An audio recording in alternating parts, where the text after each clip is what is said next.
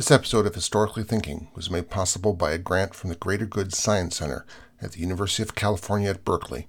To learn more, go to ggsc.berkeley.edu. Welcome to Historically Thinking, a podcast about history and how to think about history.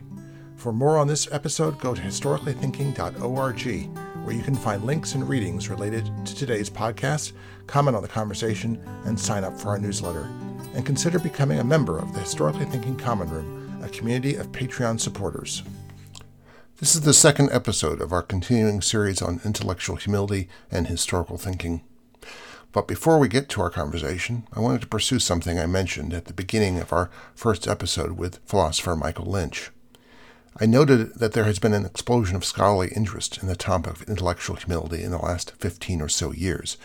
In fact, if you use the really useful Google Ngram viewer, which searches for mentions of a phrase in publications and on the internet since 1800, you'll see that the term really takes off in 2011. Epistemic humility, which I used to take to be a previous term of art, actually doesn't show up much at all until after 2011, and never as much as intellectual humility.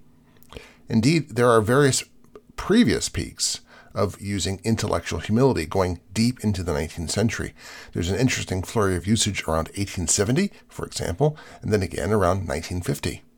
But nothing compares to the acceleration of usage after 2011, and I suppose that, being a historian, I'm almost inevitably bound to wonder why that is. I imagine that future intellectual historians will fight real battles over this 50 years or so from now. Ones will attribute it all to funding, and they won't be entirely wrong. Certainly one can easily see that there's a lot of funding available for research or podcasts on intellectual humility. But that doesn't explain where the funders' interests came from in funding a project on intellectual humility. Lazy historians in the future will say something like, because Trump, and I can imagine that they will be saying that about a lot of other things as well. But that will be attributing too much to one person and one moment, and it will ignore the fact that 2011 occurs 5 years before 2016. Interesting, isn't it, how those 5 years seem insignificant when looking at, say, the early 18th century or 300 BC, but really important when they're part of your own life experience? I suspect what some researchers of the future will find is that this interest was part of a set of larger circumstances and problems. They will see, going back to the 1990s, an increasing discontent with democratic polities, not only in the United States, but also in Western Europe and in India. In the United States, they will note the fractures occurring with the Iraq War, and then with the financial crisis of 2008. Underlying all of this, they will find a culture-wide discontent with institutions of every type, shared by people who disagree about seemingly everything else. And closely aligned to this is a mistrust of experts. While that mistrust tends to shake out along partisan political lines, it doesn't always. It's shared to one extent or another across the political spectrum in interesting ways.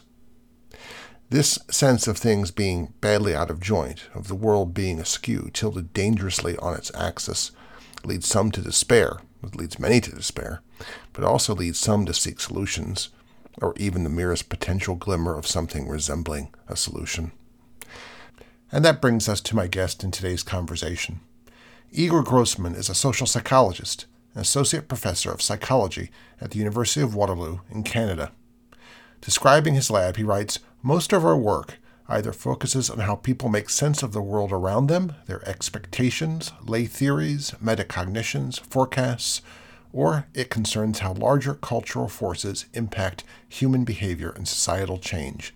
That makes him, I think, the perfect person to talk to about intellectual humility and social psychology." I began by asking him how he would define intellectual humility. So the one that we use in the lab is more about recognizing limits of knowledge and gaps in knowledge and fallibility or intellectual shortcomings.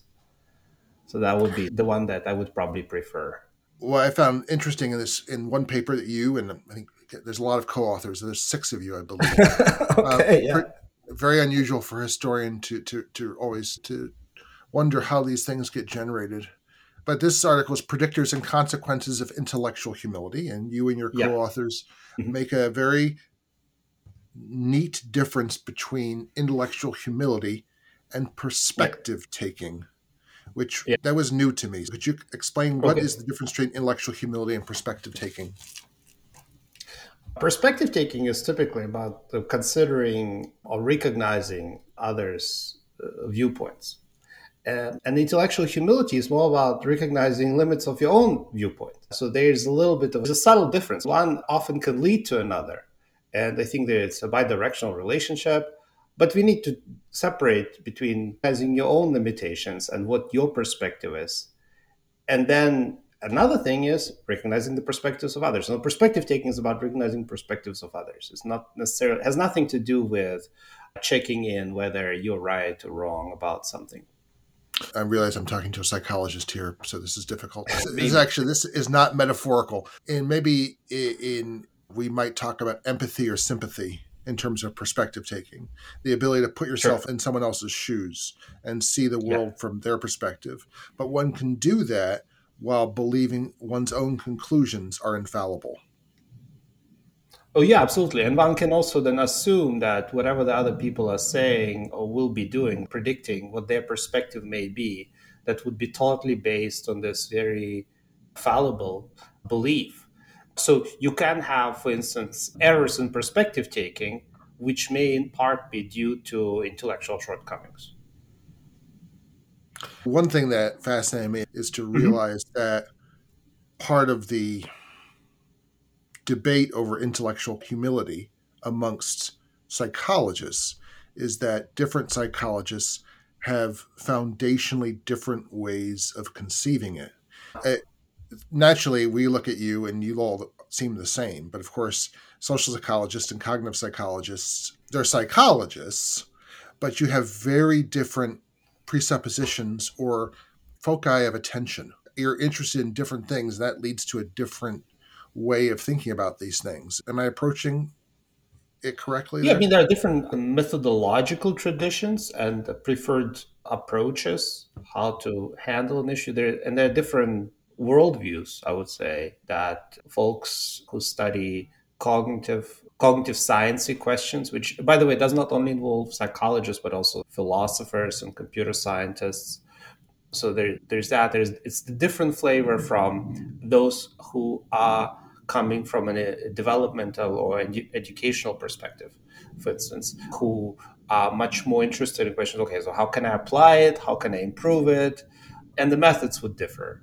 So on the one hand, there's a difference in theoretical approaches, and there's also then a difference in the methods that are used, and one leads to another. And there's also it's again bidirectional. So sometimes you stick with the method, and because of the limitations of the method, you will end up with a particular theoretical position at the end.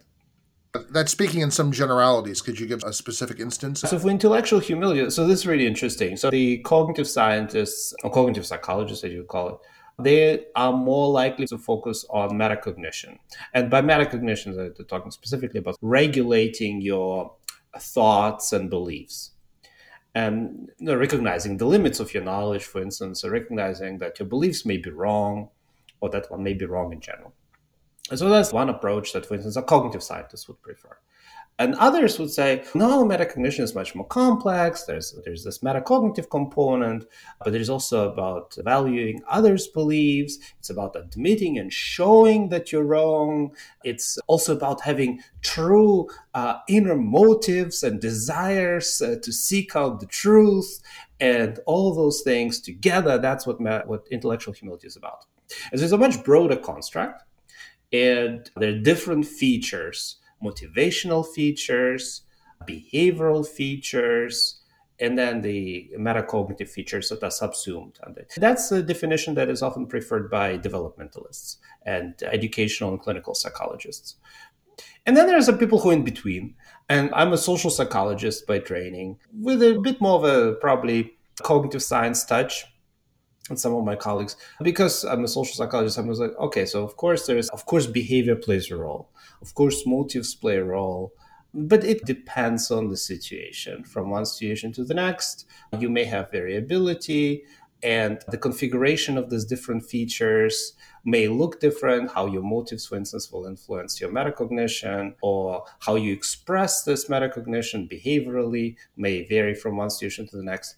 And so if I call all of them intellectual humility, all of those things together across all situations, I will be basically conflating a lot of different things.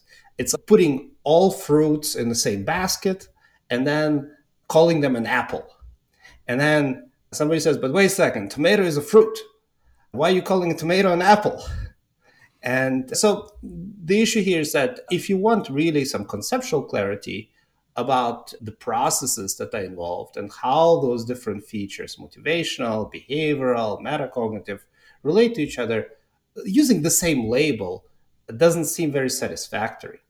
And so for me, as a social psychologist who studies how those type of things change from one situation to the next, from one culture to the next, it's very important to have that clarity to tease apart under what circumstances, for instance, motives do play a role and for what group, and under what circumstances they don't. You've used the term metacognitive. I don't know what that is. Obviously, it's a fundamental term for you and for psychologists. Yeah. So what is metacognition? What is metacognitive? Oh boy. So that's a term that is, in fact, I think some of my colleagues use it very differently than I do. So there are different traditions about metacognition. It's really fascinating. So it doesn't even start with intellectual humility. It starts with a metacognition. So some people talk about metacognitive feelings, which are feelings that you're not aware of. And that is not what I'm talking about. Even though there is a tradition in social psychology that goes back like at least 20 years of research on that. What I'm talking about is a much more basic idea of thinking about thinking, of cognitive processes that help you regulate your beliefs and your thought processes. They can also regulate your emotions. And so specifically for intellectual humility, when you say like recognizing the limits of your knowledge or be aware of your fallibility, what that entails is this kind of awareness about your thought process, and then this kind of light goes on, and it's, oh, wait a second, I may be wrong. Actually, wait a second, do I know? Or do I just believe? Is this just an opinion or is it a fact?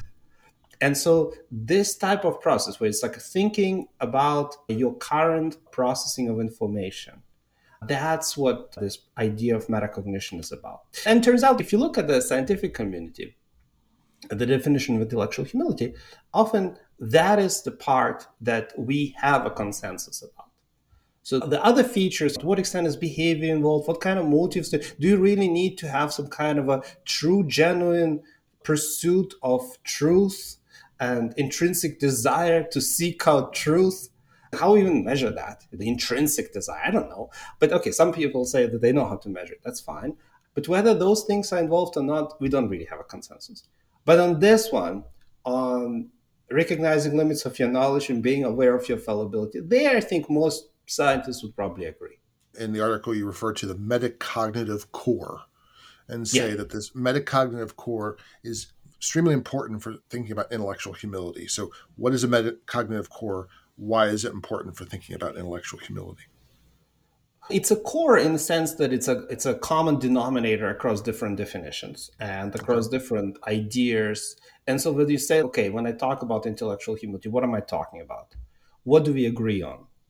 Let's start with some things that we agree on. And then what we would agree on is this: recognizing limits of knowledge and awareness of fallibility. So that would be the metacognitive core of the concept of intellectual humility. And other things we can discuss and debate, but we need to establish some common ground. And the reason why it's important to establish a common ground, because otherwise, how are we supposed to understand each other? If we have disagreements in opinions, in theories, in scientific findings, somebody says intellectual humility makes you more meek. Another person says, no, intellectual humility is a sign of a truly strong leader. And it's like, wait a second, how is that supposed to work? You found this and I found that. Let's first take a look at what the findings are about. How did you define intellectual humility in the first place? What did you look at? So that's why it's important. So it's methodologically and conceptually important to have this core from which you can, this sort of jump board from which you can go out and explore different phenomena. All right, so let's get to the hard part, which is measurement, Oh which yeah, is that's fun. which That's fun. I'll link to the replication crisis in the show notes.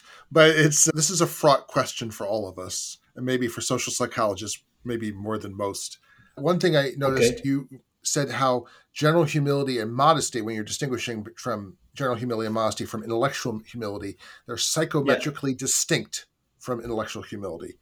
Um, that's a question of measurement. So somehow Yeah. you're able to measure a difference. You're also able Yeah. then to measure intellectual humility. And I'm wondering, how the hell can you do that? That's a good question. So, first about the general humility and intellectual humility. So, a good example is like somebody like Socrates. But you're a historian, so you tell me. Maybe I got it wrong. But my understanding is that Socrates was not necessarily generally humble. Would go around, say, "You're such a nice." He was pretty provocative, and he was not necessarily the most agreeable person.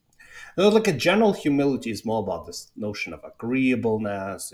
It's really more like modesty and so on and so forth. Whereas intellectual humility is more along the lines of this Socratic idea of recognizing that you're full of shit, that you don't know everything, recognizing that you have limitations. And so that's why Socrates goes around, according to Plato, right, and asks other people and quizzes them because I don't know anything, but they say they know something. So let me check. So, in many ways, Socrates is intellectually humble, but at the same time, certainly not humble generally. He's not agreeable. He is not modest in any ways. Or Yeah. maybe it depends on how you look at it. I think that's right. I think this is why students always are irritated by Socrates because I think that he is being intellectually humble. The Oracle has Right. said that he's the wisest person, but he is convinced that he knows nothing. So he has to go around and ask people for how they know things. His conclusion, the apology, is at least other people have mistaken pretensions to knowledge. I at least do not. But at the same time, he doesn't fit in with what a 19-year-old, if you're teaching 19-year-olds, what they think of as humble or modest, Yeah. because he's provocative. He's a Yeah. gadfly. He asks pointed questions. He insists on chains of reasoning and logic in a way that a quote unquote modest or humble person might just keep their mouth shut. So he's Yeah. not that. But intellectually speaking, it would seem, I think Plato keeps his Socrates true to this. Yeah. He insists that ultimately what he knows is how little he knows. So that's the distinction I think that is understandable. And to some extent, that's also something that we see then in the data. If you get these measures of humility that are much closer to the idea of modesty. You see this in the data. Yeah. How are you acquiring this data? What are the means of that Oh, you all have used to hoover up this information? Because this is the part that, is the witchcraft part for me. the approach is pretty simple, actually. Some of my colleagues are using questionnaires. So they would devise a set of statements and then they would give those statements to a large group of people and say, okay, can you indicate to what extent this statement seems to be close to how you define yourself, how you view yourself? Okay. And then they would get the responses from them and then see if there is something in common in those statements across a large group of people. Other times they would ask their friends. So, okay, so Joe rated himself. You're a good friend of Joe. Can you tell me a little bit about Joe? And so you have this friends ratings where you get a bunch of people then rating somebody whom they would know, arguably from different perspectives. And then there are also a range of measures that are not necessarily about how you define yourself, but more about how you respond to a particular situation. So I either put you in a situation where I know that it's a tricky one, where there are conflicting opinions or there are different perspectives on an issue. So pick any political topic in the US or something like that, right? And then you would get different perspectives, disagreements. And then I ask you to reflect on it. And if chances are, let's say you reflect on the last time you had a conflict with somebody, and then I ask you, okay, to what extent did you check whether you were right and the other person was wrong? Okay, so the focus is less on defining who you are, your sort of self perception, and more on the reflective process in a given situation. And that's the second approach that is often taken. When you're getting questionnaires, how do you correct for people lying? Oh, it's a very good point. Some people claim you can, but I think that's very bold of them to say that. So there are measures of social desirability where you would say you give people a bunch of statements and then you see if they are saying that they've never done that. Like, I never watch porn. I've never cheated. I've never, and sort of like, and those are sensitive topics, but you can also find something that's not sensitive, morally sensitive, and where the majority of the people have done it at least once. And so you have a bunch of those statements, and you give them to people, and then they rate them. And then you see if there are people who are saying that they've never done any of those things. And that's not true. You probably have done it at least once, especially across the majority of those statements. And so they're measuring, but they're changing with time because things that you would have never done before, for instance, issues related to big topics right now, not that they've ever not been big topics, racism in the United States. What would be defined as a racist act? And then you would describe it. I've never shown X, or done this, and never thought X, has been changing quite dramatically over time. And so what would be considered possibly appropriate even in the 50s would not be appropriate now. So you always have to adjust those items or those questionnaire items that you have. But anyway, so that's one way to catch if people are lying. But whether it really does it, questionable actually. When you give someone an intellectual humility questionnaire, I guess my immediate fear would be they say, "Oh, this is about intellectual humility." If it says questionnaire about your intellectual humility, if I'm the respondent, I'm immediately primed to demonstrate intellectual humility. So I guess you would just say this is a social psychology survey. And then do you sneak in questions about intellectual humility with questions about racism or with? So normally it's not done like that. First of all, I don't know if there are any colleagues who would say, okay, here's a question about intellectual humility. Now tell me, how humble are you? That's a kind of caricature. I think even the diehard trait researchers who use abstract questionnaires would not do that. First of all, they would not put a label intellectual humility. By the way, most people don't even know what intellectual humility is. That's right. So they keep asking me like, this is a measure of intellectual humility. And they're like, what is that? Is that like, how do is I it good? That? Is that good? Exactly. It's about humility. No, I'm certain. I'm strong. Anyways, and that's actually, by the way, it's an important issue because if you don't have a good idea and there's no sort of cultural narrative about the construct, a well-defined cultural narrative about the construct, then it's not even clear to me if you can measure it abstractly in the first place. Is there an intellectual humility cultural narrative? I don't know. If you're a Christian and if you really go to Bible school or something like that, then maybe you will have a perspective on it. But I would bet that the majority of the people in this country don't. If you ask them, how intellectually humble are you on average, they would have no idea what to say. And so it was like, then, so the first question would then be for themselves. Like, if I were to answer that question, I would say, wait a second, is that a good thing or is it a bad thing? I guess it's a good thing. Okay, I have it because I'm a good person. So I have.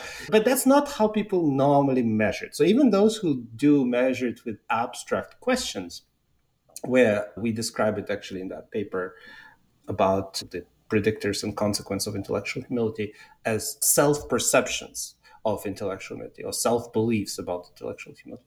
Those studies that focus on the self-beliefs, they provide more targeted questions.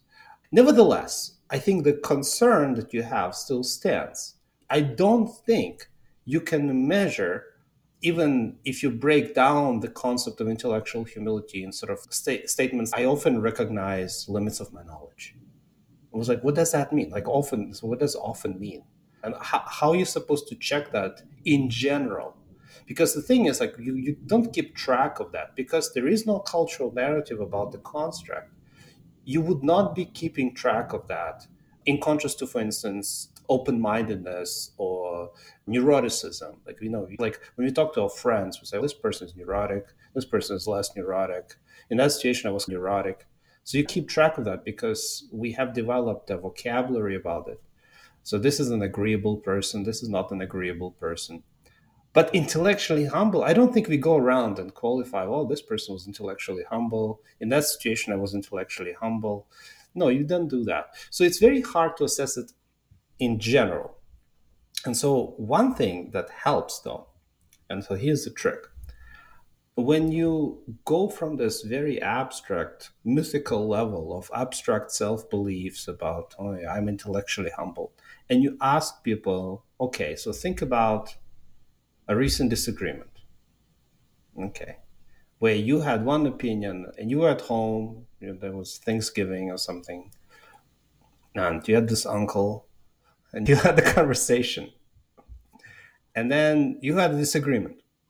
It's a classic situation.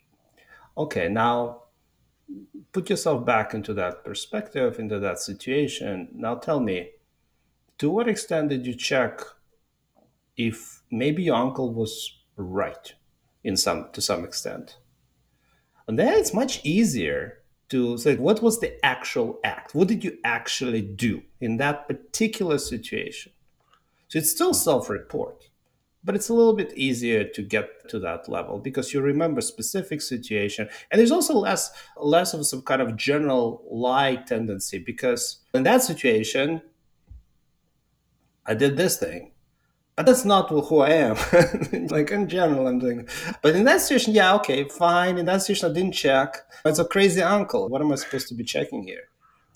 People are less likely, and we did find that actually in a number of studies, that people are less likely to lie when you ask them about specific situations than when you ask them about this kind of abstract claims about the intellectual humility. I think it's inescapable that we valorize ourselves in the abstract. But when we confront the actual scenario, we say, he's just a crazy uncle. But it turns out most situations of that kind are always with that crazy uncle. Those are everyday situations, as opposed to the abstract situations in which we can imagine a different and better edition of ourselves.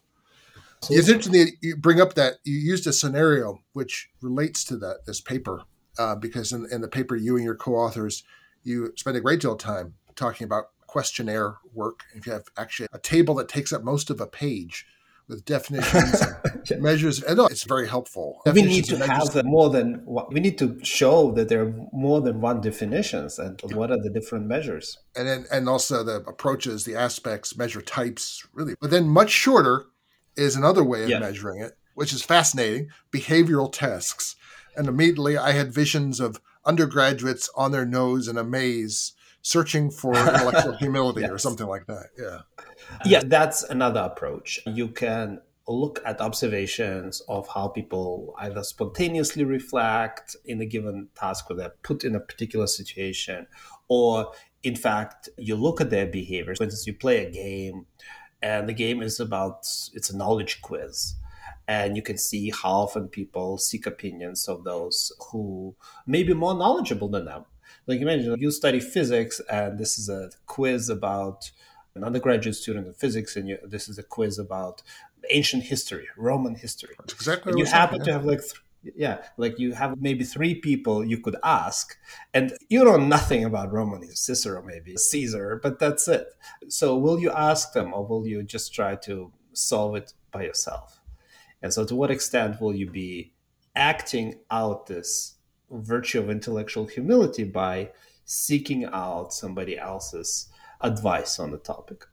Now, the reason why that section is small is because there are not that many studies that use this approach. It's much harder to do, and it only applies to specific situations. For various reasons, including ethics, we can't really expose people in the lab to those crazy things, to those crazy uncles. That even those type of things, that would not fly in the face of ethics. And so we cannot enact somebody having a true, potentially profanity-loaded disagreement at the dinner table in the lab. So in the lab, you can do more the small, mundane things. And thus, situations that are more complicated, more volatile, they do require other methods, more ecologically sensitive methods, where you ultimately end up using self-report questionnaires. So, what I'm hearing you say, this is in my words, intellectual Mhm. humility often is most valuable for everyone concerned when the amygdala is white hot. And it's hard to reproduce that in the lab, ethically, at least. Oh yeah, possibly. I don't know. Is often involved, and I don't know if it's true that you can be there. There are a lot of people who, for instance, would be emotionally very alert and agitated, and yet some people handle that situation with grace, or at least recognize that they may be wrong, and then just take some time off and reflect on it, and others would just immediately react. And now the question is that intellectual humility? And I'm saying, no, it's not, because it's more about self regulation Uh-huh. and it's about emotion regulation. Uh-huh. And it's about recognizing what the situation is, and it's about knowing who you are. Now, those features may be parts of some kind of a folk concept of wisdom, potentially, even though whether it reflects scientific concept of wisdom, that's a different story. But they're not part of this kind of central idea of intellectual humility, Mhm. at least in my opinion. Mhm. They are features that would be enabling you to act in potentially intellectually humble ways or not, depending on how you handle then your emotions. You write that many aspects of human psychology run counter to intellectual humility. And this, Uh, I find this, get to this why I find this a very provocative part of the whole, your account of intellectual humility. So, what are some of those, what are some aspects of human psychology that militate against intellectual humility? well, a lot of group level processes, group dynamic processes, for instance, seeking to sustain your social status, valuing relationships, adhering to a certain ideology, being part of a group where you feel like you're a real human being because you're part of that group. All those features often go against intellectual humility. So if the ideology binds you often, you become more dogmatic. When you value relationships, you may discount uncomfortable thoughts about how much is this person actually saying that because they mean it versus how much do they say that because they just want to be a good friend. I mean, no, in fact, those type of piercing through this type of positive illusions, and in psychology there is this phenomenon of positive illusions in relationships where you may think that my partner really loves me and my friends are really good friends. No, sometimes they're not very good friends, but it's good to think that they are good friends because then you react in kind and that sort of maintains the relationship. Now, intellectual humility can be maladaptive here. So it's like you, under some circumstances, you may actually start questioning the true intentions, or you may be questioning what the people are really thinking and whether you really know them. Some circumstances that may not necessarily be a good thing. Protecting social status is another feature here where you often, to protect your status, will not share that you may have been wrong. You may feel like that you cannot afford showing your limits, cannot afford showing your weaknesses, including recognizing that you may have been wrong before. So people in high status positions are often uncomfortable with doing that, especially in our sort of Western culture, where we believe that the person should always be making decisions independently, irrespective of what others are saying or telling them. And the trick here is that often this, we talked about this earlier, that intellectual humility and perspective taking, those are distinct features, but they're often interrelated. And so if you're not willing to consider or be sensitive to the social cues that you get from others' perspectives, you will potentially be less likely to recognize limits of your knowledge, Mhm. like this, the horse with the shutters in front of your eyes, Mhm. so you can only go straight. And And culture is different in that. So there are cultural processes that tell us that we should be either independent in our decision making or potentially more sensitive to social cues. And we indoctrinate our kids in following either that sort of independent path and so on and so forth. And then there's like also individual differences. So this is about part of the human psychology. It's not about groups or not about cultures, but just about the fact that tolerating uncertainty can be really hard. And especially in a culture where you're told that you should be certain, where we reward somebody who presents themselves in a very certain way, we don't really provide people with many tools to handle the uncertainty. And so then they're left to their own devices. And then some people are really crumbling when they are in a situation where they realize, oh, I may be wrong. I don't know what to do. So it becomes an aversive state. It's very negative. And instead of like embracing it and trying to figure out, okay, how am I supposed to handle this further? People just discount this information. They just shut it off entirely. So that's another feature. So where you basically have limitations in your metacognitive processing. So you just cannot handle it either motivationally, emotionally, or cognitively. You just cannot recognize, oh, wait, there's other perspectives on it they also need to process. And under some circumstances, you may also just not have enough time to even ask that question. We live in a time of everything is very fast paced. You have to make decisions very quickly. If you're in that situation where you have to make a decision very quickly, you may not be able to afford to be intellectually humble, at least for too long. So those are different features that do counter sometimes to intellectual humor, at least its expression in our culture. So we've been circling around this, but Yep. I think it's finally time to address this question. If so many aspects of human psychology are stacked against it, it's hard to define, it's blah, blah, blah. We've gone through all these things. Yet there seems to be some reason why intellectual humility actually is important. Given that it's so hard to find, given that so many factors in human experience, personal, interpersonal, cultural, militate against it, Yep. why is intellectual humility actually important? What is the benefit?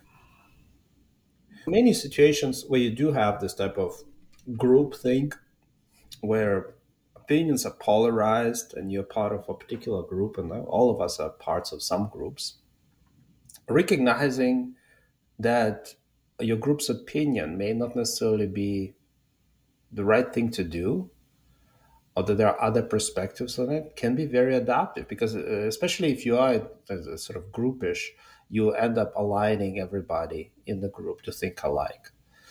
That may have costs. So it's always good to have somebody who questions. That person will never be liked, but evolutionary, it's always good to have that person somewhere. Yeah.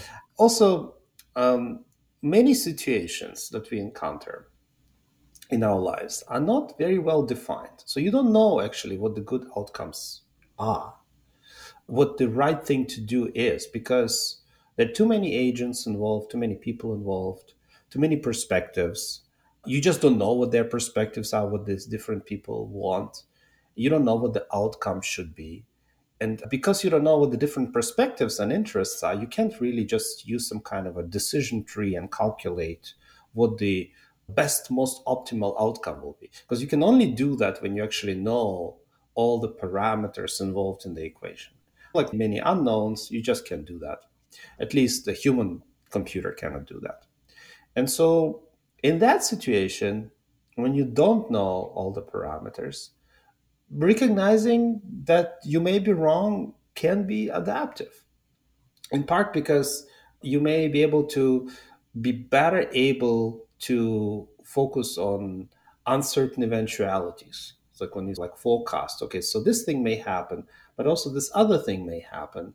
Oh, and this other thing may happen. And so did I check that? How do I know? Wait a second. Am I justified in my beliefs? And so this type of thinking, which is more along the lines of this kind of intellectual humility route, can, under some circumstances, have an advantage when you handle something that is inherently uncertain or radically uncertain, as some of my colleagues are calling it. So those would be some of the situations. So groupthink type of situations, polarized situations, situations that are ill-defined, of which we have plenty. Let's jump to one of Yeah. those. A Okay. a period of both groupthink and polarization, which is COVID. And thinking about Okay. COVID, this is a different paper that you were the lead writer on. Expert Predictions of Societal Change, Insights from the World Uh-huh. After COVID project. So could you briefly describe the World After COVID project and what you did? And then I want to get to how intellectual humility was or was not at play or observable in that whole project. Yeah. So when the pandemic started, I was really curious about how my colleagues were thinking about its outcomes. And I was also struck that by an observation that when I started looking what people wrote about prior pandemics and what did scientists think, for instance, during the time of the Spanish flu, for instance, Sigmund Freud and others, what kind of sort of opinions of their thought process, what was on their minds. And I couldn't find much. And I thought like maybe part of it is just because in hindsight, people may not even want to talk about it because it's too hurtful, or they like using Freudian language, they would just suppress the thoughts about it.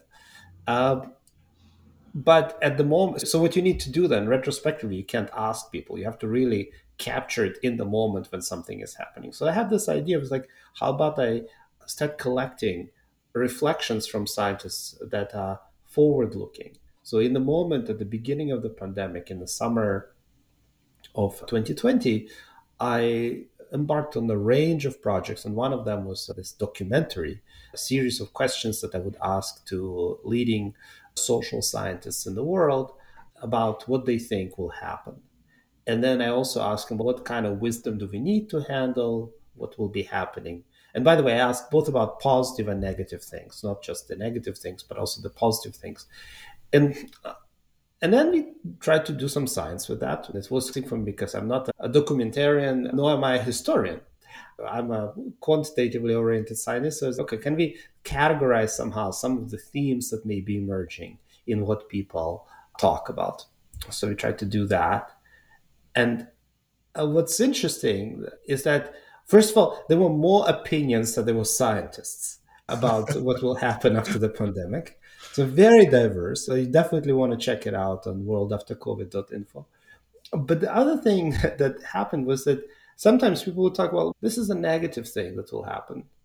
But it also has the positive aspects to it. And so they are very dialectical, very uncertain, even whether this is a good thing or a bad thing. For instance, there is a possibility for social unrest. And indeed, we did have the insurrection. But there's also a possibility for social disruption of our society for the better and improvement of our society. Okay, so the same thing essentially can have both positive and negative consequences in the sense that the pandemic could loosen the existing social order, and that could result in some violent insurrections as well as some change for the better of the society. So a lot of reflections from the group were along those lines, where they, well, very dialectical. Also in their emotional tone, they were very dialectical. And that connects, of course, to intellectual humility. So at least half of the people were in some ways uncertain in their predictions, how they reflected on that, what will happen after the pandemic is over. By the way, a lot of people thought the pandemic will be over in a year, Really? which of course is another sobering thought. And I found very surprising because I did look at the Spanish flu and that was not over in a year. And Yeah. I don't know why people thought it will be over in a year, but I guess that's another motivational aspect called motivated cognition. If you don't want something, you perceive the reality according to your desires and wishes. Mm-hmm. You, in the paper that I've been citing most of the time, you address you have a long sidebar on intellectual humility and Yeah, science, which I think we should yeah, probably end there. And again, this will be in the show notes. You discuss the reasons why intellectual humility is fundamental for science, which I yeah. would think is obvious, but it doesn't seem to be obvious. So, why is intellectual humility fundamentally important for scientific reasoning and for this method and for Scientists, the yeah, scientific enterprise? right. Yeah, there are two things. One is the logic of the philosophy of science, at least the Popperian interpretation of it, is that you put a hypothesis forward that you want to disprove. So you almost always, whatever you put forward, you want to test if you're wrong. Your initial assumption that you compare it against is, I assume that there's a difference between these groups, but my actual hypothesis is that there are no differences. And so I want to compare if this difference is strong enough to merit further discussion. And this is the important part about like meriting further discussion, because the scientific process is such that you constantly revise the findings. It doesn't mean that, for instance, if you found something, then that will be the final say on a particular topic. And then science is also constantly evolving. It's not like we found out that the Earth is the center of the universe and that's it. And if you don't want to believe in that, we'll burn you. So we passed that point in history. And even, by the way, that story is not entirely true. No, it's like not. a caricature. Yeah. The idea is that we have to be welcoming those people who criticize us as scientists and who want to improve and change whatever the prior findings were. And we should be very skeptical of our own research. For instance, if the phenomenon looks too good to be true, it probably is too good to be true. If it's like you found a gigantic effect, it probably is just a typo, an error in your code. And that's just something that it almost goes without saying, as you pointed out, except that the way how the sociology, the social structures and incentives have been set up in our society, especially in the scientific enterprise, they did reward having novel findings and having people often assigning their name to a particular phenomenon. And that's very dangerous, because then you end up with a phenomenon in somebody's name. That person will not be willing. Now you end up with this group level, group dynamic process. That person will not be willing to give up that phenomenon because their reputation is now at stake. Because that means that phenomenon, their identity is at stake. If they define themselves through that finding, which they should never do, of course, but if that's how we set up the reward systems. And indeed, like when, for instance, the discussion about replications, which is essentially a project about intellectual humility, if you think about it at scale in sciences. Replications in social psychology and in other fields, in economics and in epidemiology started. And then we found out a lot of findings, especially in disciplines where there's a lot at stake. When you look at cancer research or epidemiology, but also disciplines where the methods are a little bit murky and there are a lot of degrees of freedom, like social psychology in the 90s. And then they find out that, many things don't replicate. And then some people, instead of accepting that and saying, let's do things better, they say, no, wait a second. They do, my finding does replicate. What are you talking about? And then you just didn't do it right. And that type of reaction, that merits a discussion, but it got hostile very quickly. And it just reflects the incentives, but it also reflects that we don't actually pay as much attention to the role of intellectual humility in science. Before we conclude the podcast, some final observations. Igor referred to the replication crisis in the social sciences, which I think is a good place to end this conversation, as it points us forward towards our next foray into intellectual humility and historical thinking. The replication crisis in social science has its roots in the 1960s and 1970s, when psychologists began to use statistical methods to analyze data from experiments. This led to an emphasis on finding statistically significant results, which could be published in prestigious academic journals. In the decades that followed, many studies were conducted based on small sample sizes or with flawed experimental designs. Some studies relied on questionable research practices, such as harking, hypothesizing after the results are known, and this increased the likelihood of false positives. Some studies proved to be out-and-out frauds. After a series of minor scandals brought attention to these issues in social science, researchers began to examine the replicability of many prominent studies. What they found was that many studies failed to replicate when repeated by other researchers. Provide a link to that in the show notes. But while reproducibility is a core principle of scientific research, is it really applicable to history?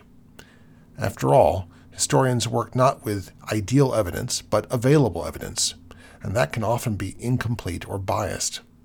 Despite the best attempts to make history a social science, historical research always involves a degree of subjectivity and interpretation that makes complete reproducibility difficult and often impossible. But nevertheless, transparency and accountability are important in historical research, just as in any other field of research. Historians should provide clear documentation and sourcing for their claims so that others can examine their methods and conclusions. That's what footnotes are for, a place to show the work, allow others to follow in a historian's archival footsteps. And historians should strive to be aware of their own biases and perceptions that may influence their interpretations. As we'll see, that's often more difficult than it sounds. But that's for another conversation. My thanks to Igor Grossman for his time. I'm Al Zambone. Thanks for being part of Historically Thinking.